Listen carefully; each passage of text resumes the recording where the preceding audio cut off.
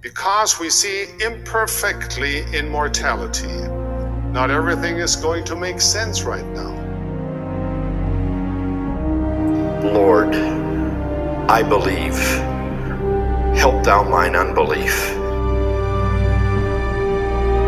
Doubt your doubts before you doubt your faith. To whom shall we go? Thou hast the words of eternal life. Welcome back. This is the To Whom Shall We Go podcast. This is your host, Ryan Sorensen. For today, we have a special guest. His name is Jeffrey Thain. Jeffrey Thain is the author of a book called Who is Truth? But most importantly, Jeffrey is a father, and his kids mean everything to him. And a lot of the research that he's done is with the intent that he may be able to help his kids with any future struggles that they might be having. Thank you so much for being on, Jeffrey. Thank you. I'm glad to be here. So you have this book that it's amazing. It's called Who's Truth? What are some of the inspirations behind you writing this book? Oh, that is a fantastic question. That is an excellent question. I'll have to say that the book actually started out as a single chapter of another book that we haven't yet finished and probably won't for a number of years yet, a book on the Latter-day Saint perspectives in the psychology. And as part of that book, we're writing a chapter on the differences between Greek and Hebrew thought, and the insight that each approach brings to bear on how we understand ourselves as people. For example, Greek thought tends to see define things and people by what is unchanging about them, whereas Hebrew thought tends to define things by what they do. And now this is a very oversimplified version of it, but we were kind of running with this in our Latter-day Saint Perspectives in Psychology book that we're writing, trying to explore how different ways of understanding people is who we are bound up in unchanging characteristics about ourselves, or is who we are bound up in our choices and our activities, and can we change who we are by changing how we approach the world and the kinds of things that we do. In other words, what does repentance have to do with our possibilities in terms of our personal identities, and how can we bring that to bear in our understanding of psychology? Well, long story short, while we were writing this chapter, I had a number of friends who left the faith or departed down strange roads within the faith, at least, right? And I also noticed a number of friends who were, in my mind, elevating various political ideologies over simple discipleship, or at least what it seemed like to me at the time, where they would and it came down. It seemed like it always came down to the assumption that there is this abstract universal truth out there that we can detect through human reason and observation, and we need to and this assumption that we need to evaluate everything the church teaches, everything prophets say, against our understanding of this universal truth that we've arrived at through our own observation and rational analysis, and I realized that that's never how I understood the gospel, and nor is that how I understand truth, because for me, the gospel is all about our relationship with a divine being, a person, and our journey, the purpose, the reason why we came to this earth is not to somehow uncover the abstract mysteries of the universe and marvel at their intellectual elegance, but rather to make and keep sacred covenants with God. And those sacred covenants with God transcend every other thing in our lives, whether it be politics, whether it be philosophy, whether it be ideology. All other things fall into the background when it comes to our covenants with God. And I realized that this distinction between Greek and Hebrew thought provided a sort of framework for articulating that core insight. And so that's how this book was born. That's really helpful. Thank you for sharing that.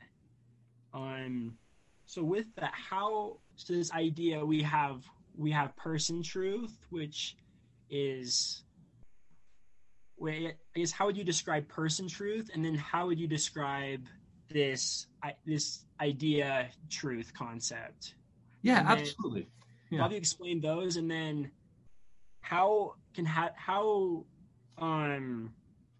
is having a person idea of truth, how can that be helpful if we're struggling with doubts or with questions right now? Well, that's a big question. That last question you asked is actually 3/4 of my book. So, Okay. we might have to break that up a little bit. But yeah, so the distinction between person truth and idea truth. Well, to start with, I'll just say that we start the book with an assumption, a bold assumption, a bold assertion, right? When Christ was asked, how can we know the way? He responded, I am the way, the truth, and the life. And most of us kind of take this as metaphor, kind of similar in style and rhetoric to when he said, I am the bread, or I am the living waters, or I am the, there's a host of metaphors that we use to talk about Christ, right? And a lot of us take, this statement by Christ to be something like a metaphor, And our assertion here, or our assumption, or our premise is, what if we take this literally instead of metaphorically? What happens if we understand Christ to be the truth, rather than merely someone who teaches truth or someone who knows the truth? How did this change how we understand truth generally? And with this, we draw this distinction from work done by. And I want to give them credit here because they are absolutely wonderful, and we are heavily inspired by what they've done. They're Brent Slife and Jeffrey Reber. They were both professors at BYU when I was there, and they have both written on this subject, they distinguish between what they consider to be Christian truth and secular truth. What are the attributes of Christian truth? And how do we understand Christian truth, and how do we distinguish it from secular truth? And we took that distinction that they did and kind of made it the foundation for our book. And we took it and we just sort of ran with it in an apologetic context. How does our apologetics change? How does it look different if we take this distinction and run it to its ultimate conclusions? So, and that's where we came up with the idea of person truth and idea truth. Person truth is Christ, and idea truth is a set of ideas. And there's a handful of distinctions we can make. Like, first of all, for example, idea truth is abstract. It's an abstraction. You can't taste, touch, hear, or smell the Pythagorean theorem, which is an example of idea truth. But you can touch the living, resurrected Christ. And in fact, he invited many to do so. And you can embrace him. And you can talk with him, and he can weep with you and relate with you and ask you questions, and you can ask him questions. And so while idea truth is abstract, person truth is concrete. It's something that you can encounter in the world in the way that you can't the abstract notions of Greek truth. And furthermore, idea truth is universal. The idea, the fundamental Greek assumption is that things that do not change across space or time are more important, more relevant, more fundamental, more true than things that do change across space or time. And we contrasted that in the book with Christ, who is a person, who is a moral agent, who can come to this earth, be born, grow, and learn from grace to grace, from truth to truth.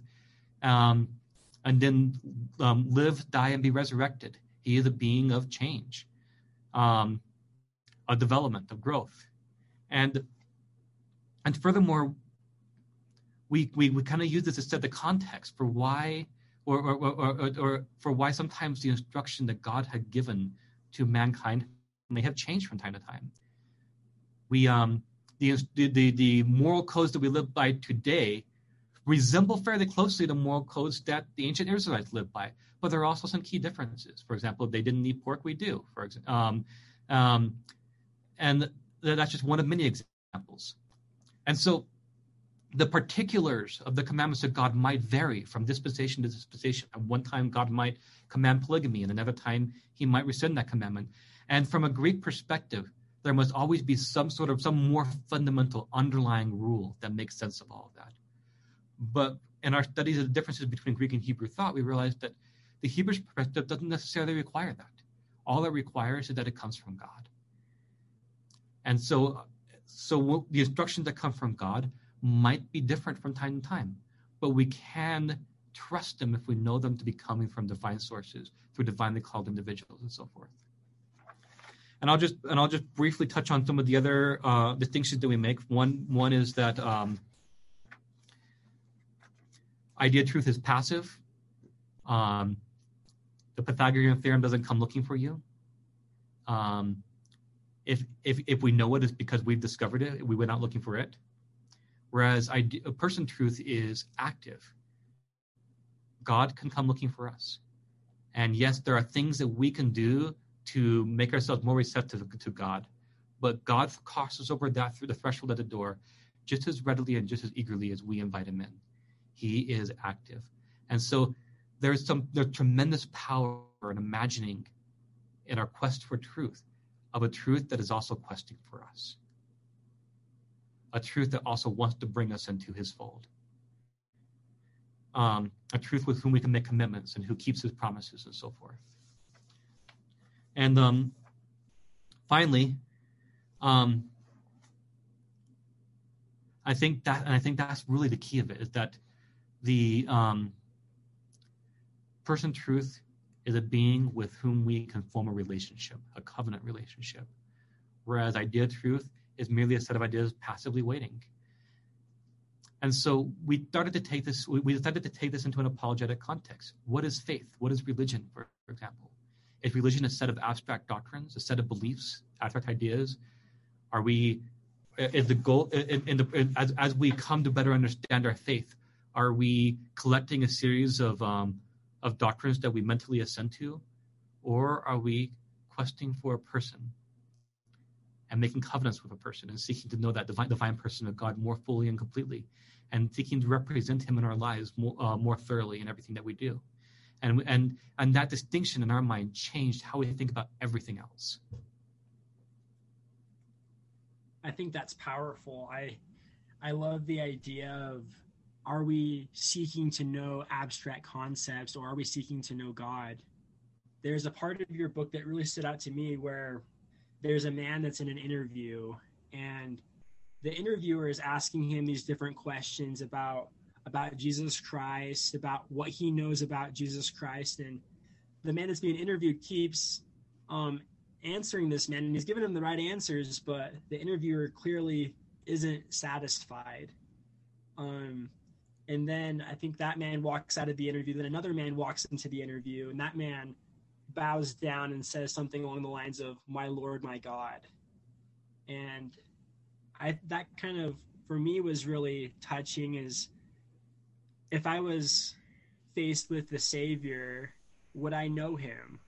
Would I recognize him, or would I just know things about him? So that was something that was really powerful for me as I read your book. Right, and I think, and I really like the distinction in the other languages. Some other languages have, like in Spanish, we have a distinction between saber and conocer. And I don't really know.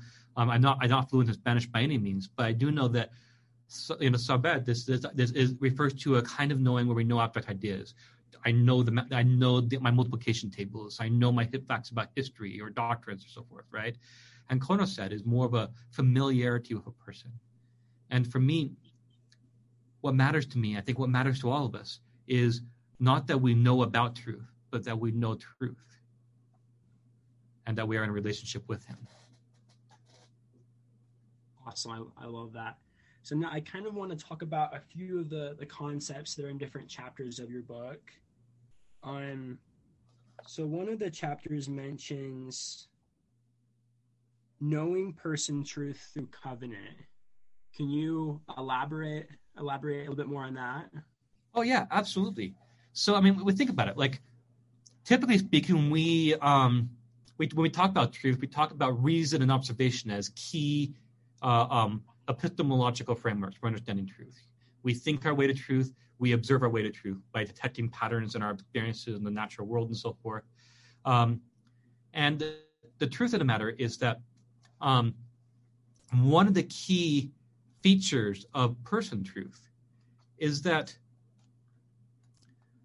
unlike idea truth, person truth is a revealed truth. You can't think your way to person truth. And I really like this quote from C.S. Lewis, where he says, when you come to know God, the initiative lies on his side. If he does not show himself, nothing you do will enable you to find him.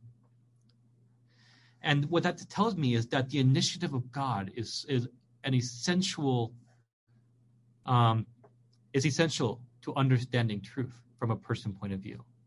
And furthermore, because God is a person, we can make commitments, we can make promises to him.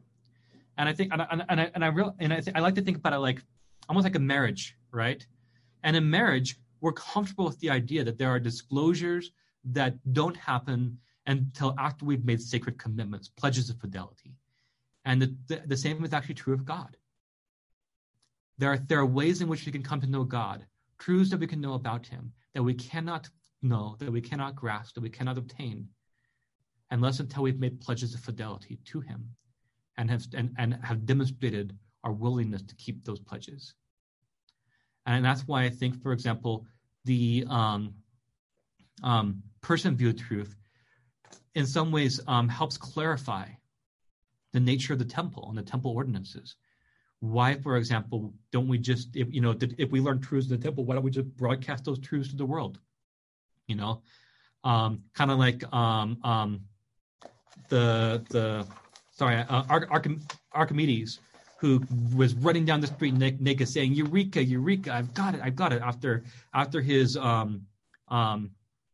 insight, where he learns how to figure out the mass of an object based on its volume while he was in the bathtub, and he had this idea, and he realized this is an excellent idea. He wanted to share it with the world.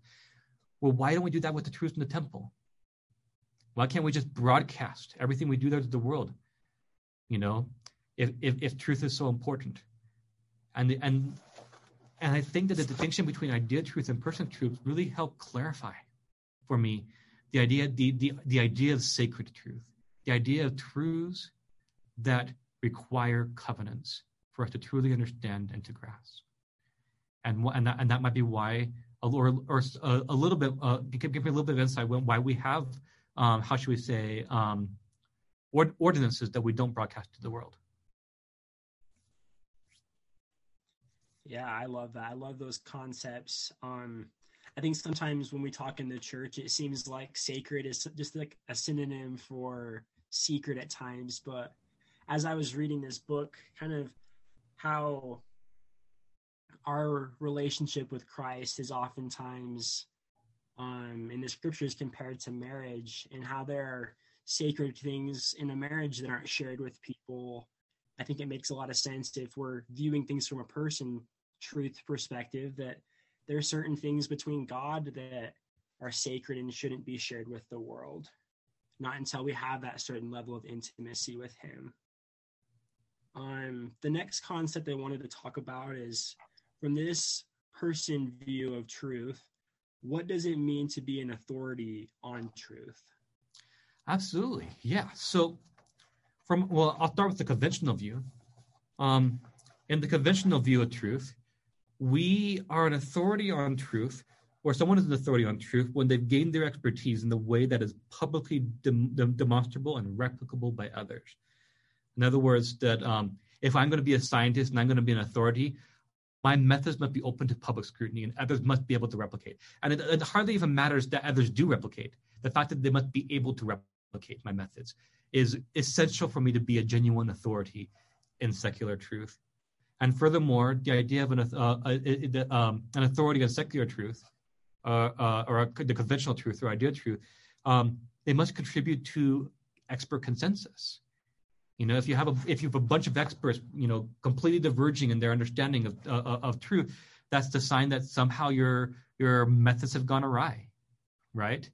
And it also casts doubt on the veracity of all of them to some degree or another. If you have, for example, a bunch of physical scientists who are all coming to wildly different conclusions, there's a sense in which we take that to be a problem, and we hope that if the methods of science are working and they're doing what they should, that that researchers within the scientific community are approaching consensus in some way. Now, if truth is a person, then that changes all of our assumptions. It turns everything upside down, because it is entirely possible for the person of God to commission a messenger to come down as he did, for example, to Joseph Smith in the Grove of Trees in upstate New York and reveal truths to him in ways that aren't publicly replicable. I mean, yes, we do tell the world that if you go out and pray, God will reveal these truths to you. But that doesn't mean that if you recreate Joseph Smith's footsteps into the grove and state the same words that he prayed, that you're going to have the same vision he has. In short, if we take the idea of Christ as the truth made flesh seriously, we could also take the idea of prophets seriously, commissioned messengers from God, and that's quite frankly something that secular truth doesn't really make possible. There's nothing about our understanding of science or mathematics that makes sense of the possibility of sages or prophets who with privileged access to the divine. But idea truth, or not idea, not idea truth, but person truth, does make sense of that idea. I love that. The next concept I wanted to go over is, what is sin according to this person view of truth? Yeah, absolutely. So we often think of sin as violating an abstract rule. Like there's some sort of rule built into the fabric of the universe, for example, that says thou shalt not lie. And when you lie, you've violated that rule, and now justice must be done, for example. That's why we need the atonement or something like that. And as I've explored these ideas, and as I've studied through the scriptures, I've come to the understanding that sin is something fundamentally different than that. While it's often true that we use abstract rules to sort of approximate God's divine instructions to us, I've come to see sin as literally anything that separates and alienates me from my Creator. I've come to see sin in fundamentally relational terms. I am striving for relationship with God, and anything that jeopardizes that, anything that undermines that or alienates me from God, is something that I consider to be sin to some degree or another. And what this means is that I don't have to figure out what the abstract rule is in order to justify my claims, for example, that drinking coffee is a sin. All I need to know is that God, through his chosen servants, have asked me not to, and therefore it is. But this also means that if the Spirit prompts me to read my scriptures and I don't, that's also sin. Or if the Spirit prompts me to call a friend, I don't, that's also sin. Or, if I know in my heart of hearts that a particular PG-13 movie is going to drive away the Spirit, and I watch it, that's also sin. Even if I can't necessarily articulate a universal rule or a categorical imperative that I can reduce these things down to, anything that separates me from God, that alienates the Spirit, can be considered sinful from this point of view. And I like to use this analogy. Imagine that a friend lied to you about something that was really important, betrayed your trust, and you were really hurt. And later the friend comes to you and says, in the past few weeks, I've been studying ethics, and I've learned that there is a rule against lying, and I broke that rule. I'm sorry. My question for people sometimes is would you consider that to be a sincere or genuine apology? And many people kind of chuckle at the thought, like, kind of, I guess, maybe, sort of. And then I contrast it with this. I said, what if your friend comes to you and says, I violated your trust. I betrayed you on something that was important to you, and have strained our relationship. I'm sorry that I hurt you. What can I do to make it right? And most people will agree that the second apology is far more genuine, far more sincere, far more true to the nature of the problem than the first. And that's kind of how I see sin and repentance, for example. It's not about violating abstract rules and bringing ourselves into compliance with abstract rules. It's about alienating ourselves from God and seeking reconciliation with him. It's about a relationship with a person. I think it's really easy to get caught up kind of in a checklist mentality with the gospel. And I think a lot of the time that's not the most healthy way to live the gospel. And I think this way, it's if we just look to Christ, I think a lot of the time we naturally do the right thing. And naturally we will keep a lot of these different rules and such. I love the idea. I love the analogy that you used about kind of asking for forgiveness of a friend. The next concept I wanted to go over is the atonement. How can we think of the atonement from this perspective? Absolutely, and we kind of hinted on this already a little bit. But if sin is or if our sinful ways represent a strained relationship with God, then our goal is to reconcile with him. And sometimes we think of the atonement in very abstract or legalistic terms. We have violated some abstract rule. Recompense must be made. Christ makes that recompense on our behalf, making it possible for us to return to live with God. And over time, I don't really see God as this sort of cosmic judge in that sort of way. I don't think that that's quite how it works. Sometimes I like to think about it like the way I think about it is that the purpose of the atonement is largely, in my mind, to make it possible for us to repent and to change and thereby bring ourselves into reconciliation with God. That's the purpose of the atonement. It is God's condescension to the world, coming down, and so it's not just a single event. The atonement didn't just happen in the Garden of Gethsemane. It didn't just happen in the cross. It happened in the entire life of our Savior Jesus Christ, where he condescended to earth, was born, lived as we did, learned as we did, and came to know us, to know our experiences, and to thereby know how to succor us, as we read in the Book of Mormon, in Alma chapter 7, and thereby give us the tools that we need to change and become different. And the suffering in Gethsemane, his death on the cross, are crucial in that process, and for ways that I don't always fully understand. But I see this as the God's attempt to reach us, to change us. I think about this, for example, as I like in the book we use this as here. Let me pull this. I'm opening the book right now to pull this open because I think it's useful.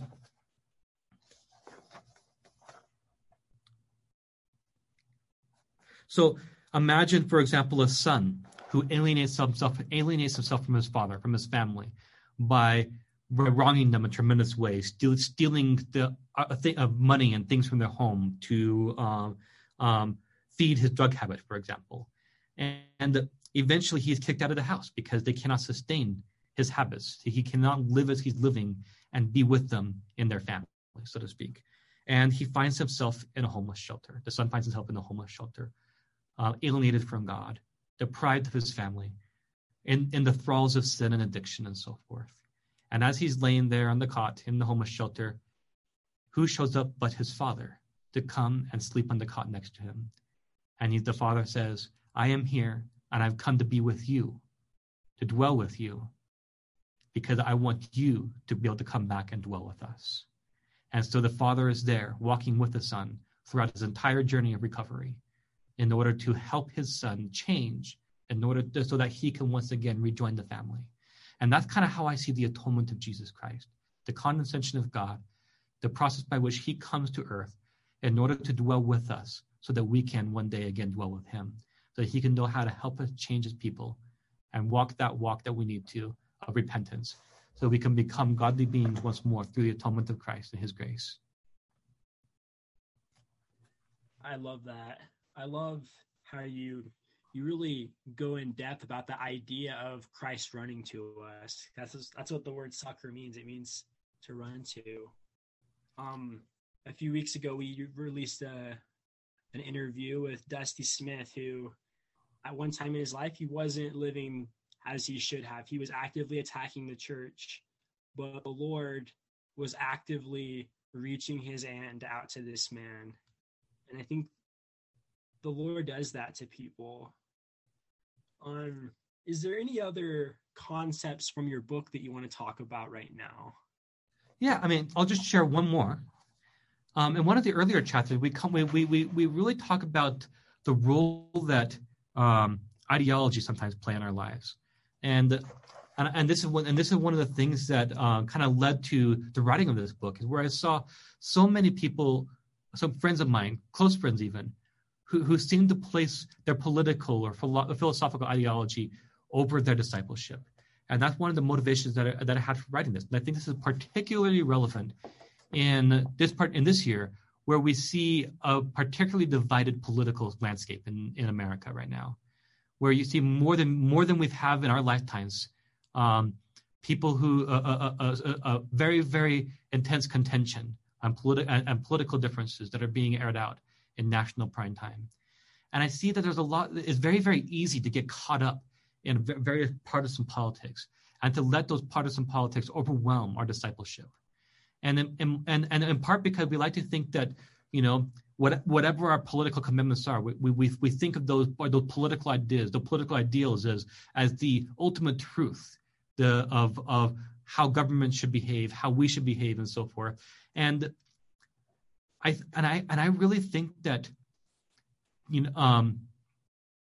God has a habit of challenging our deepest and our most core political and ideological commitments, and I think He sometimes delights in doing so.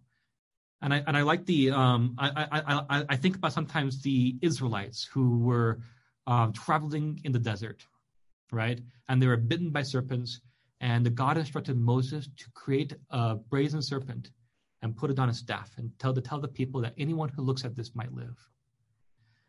And the slant that we put on the story, and I'm not entirely certain if this is actually historically true or not, but the way I like to think about it is that God was in some instance challenging the ideological commitments of the Israelites, who had been told a number of years earlier that they shall not make idols nor worship idols. And here is Moses putting up a serpent on a staff, a graven image, literally, and telling the people to look to it so that they might live. What God was doing is He was inviting them. He was testing them to see if they would elevate the abstract law over the lawgiver himself. And I think that God sometimes does that for us, where we think we've got it all figured out. And maybe we do, maybe we don't. But God will come along and say, well, here's a different approach to take. Here's what I need you to do right now. And it will sometimes violate our deepest political commitments. And I think that's by divine design. Thank you for that. So I guess so those are like kind of some insights from your book that I think I definitely recommend your book to any of our listeners. It's called Who is Truth? But I also wanted to get your thoughts on, as we're talking, there's probably a lot of people listening that are struggling with the church right now, and they have doubts and they have questions right now. What kind of advice would you give to these people? Probably the first piece of advice I would give is don't give up. Many have been where they are. Many have been where you are. And they have found their way through. Do not give up. There is light at the end of the tunnel. You might be living in a fog right now. The mist of darkness might be clouding your eyes. You might not be able to see your way forward. You might not be able to see anything at all very clearly. And because that's what the adversary will does to all of us at some point in our lives. That's entirely normal as part of our faith process. But rest assured that if you reach out, the iron rod is there. We have the scriptures. We have commissioned servants of God. And I can testify that they teach truth. And then the second thing that I can that I would recommend is to re-examine your questions. To re-examine your questions. And I think that is a vitally important facet to all of this.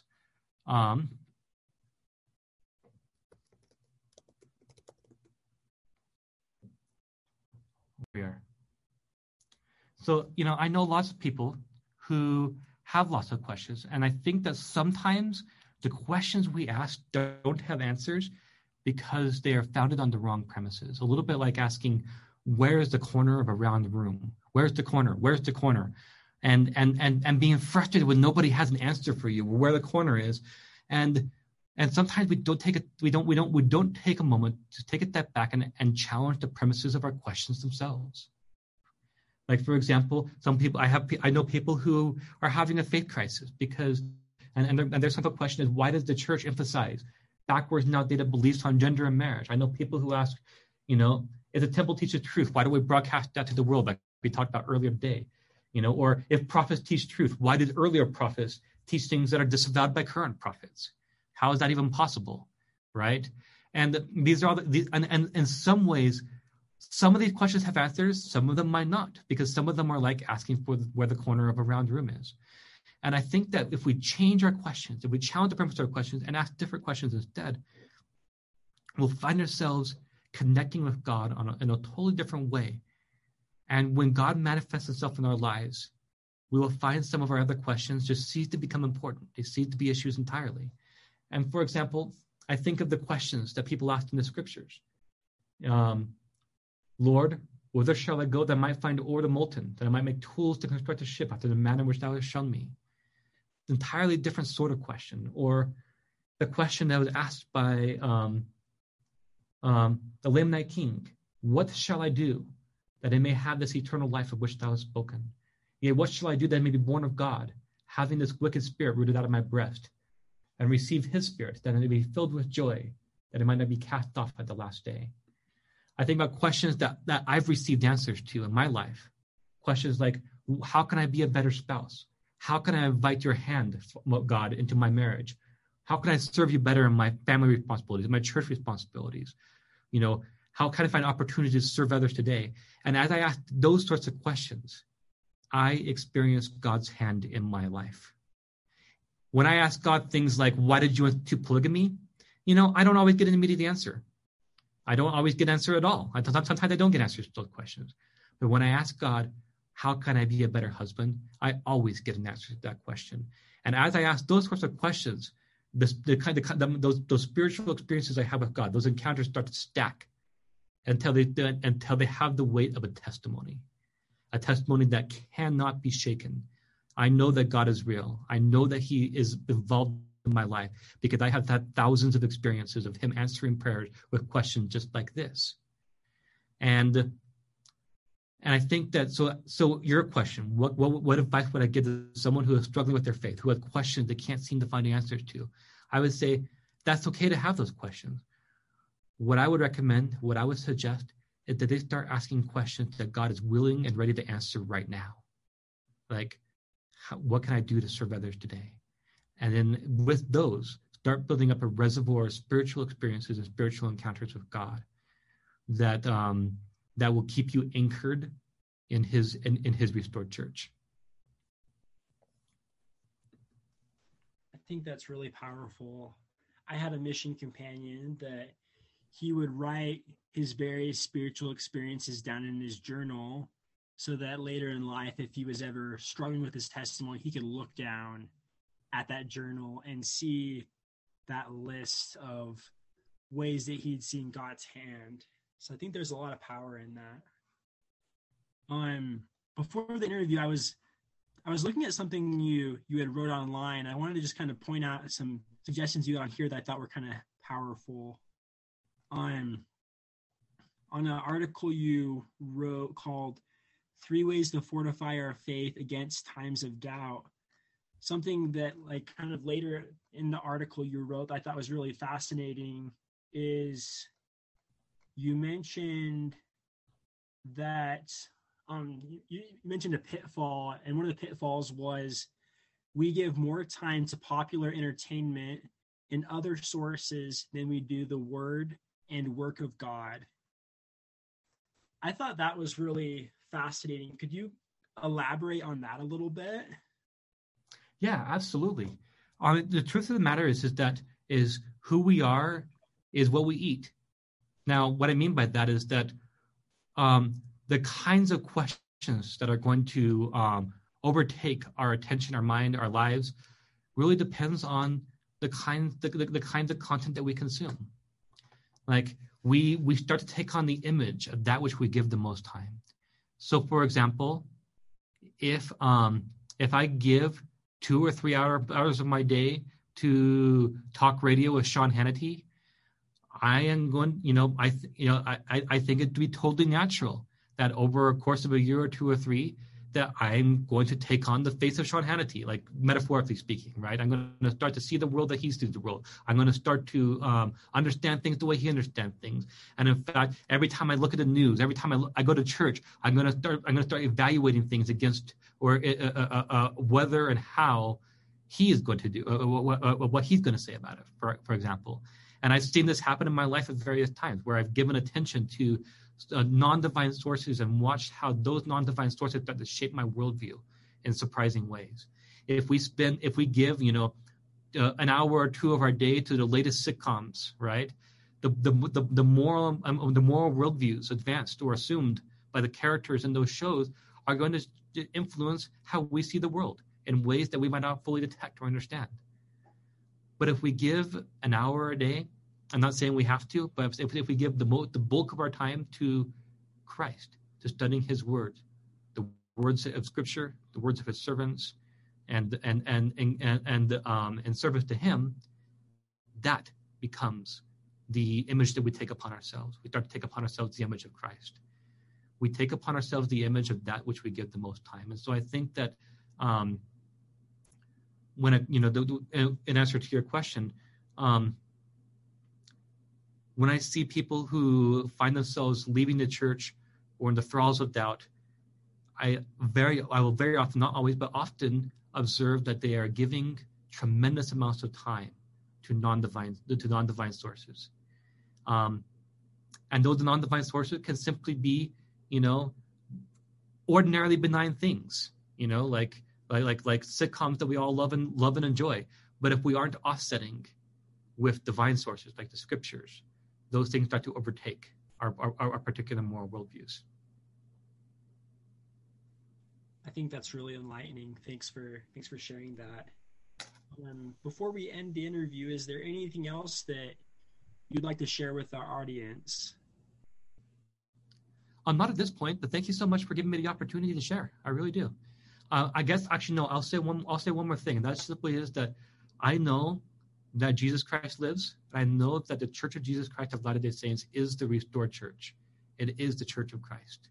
And I know that the men and women who lead it really are the commissioned servants of God. And I have a tremendous stack of spiritually defining moments in my life, encounters with God that have led me to that conclusion. And I think it's possible, and I think it is possible for others, for anyone, to obtain spiritual encounters with God in a similar manner. And I think what it requires is that we ask questions that God is willing to answer right now. Questions about how we can serve Him, questions about how we can be reconciled with Him on a day-to-day basis. And that's how we build our testimonies. Not by sources like Fair Mormon provides very, very, very good resources for those with questions about history or doctrine and so forth. There are a number of resources out there. Book of Mormon Central will provide tremendous resources for understanding the Book of Mormon and answering questions about the Book of Mormon. But ultimately, our testimony is not found in any of that. Our testimony is found in our daily encounters with God. And I think that's what we should all be seeking and working on. Thank you so much for being on, Jeffrey. Thank you so much for your time. I really appreciate it. This has been the To Whom Shall We Go podcast. Thanks for joining us. We'll see you next week.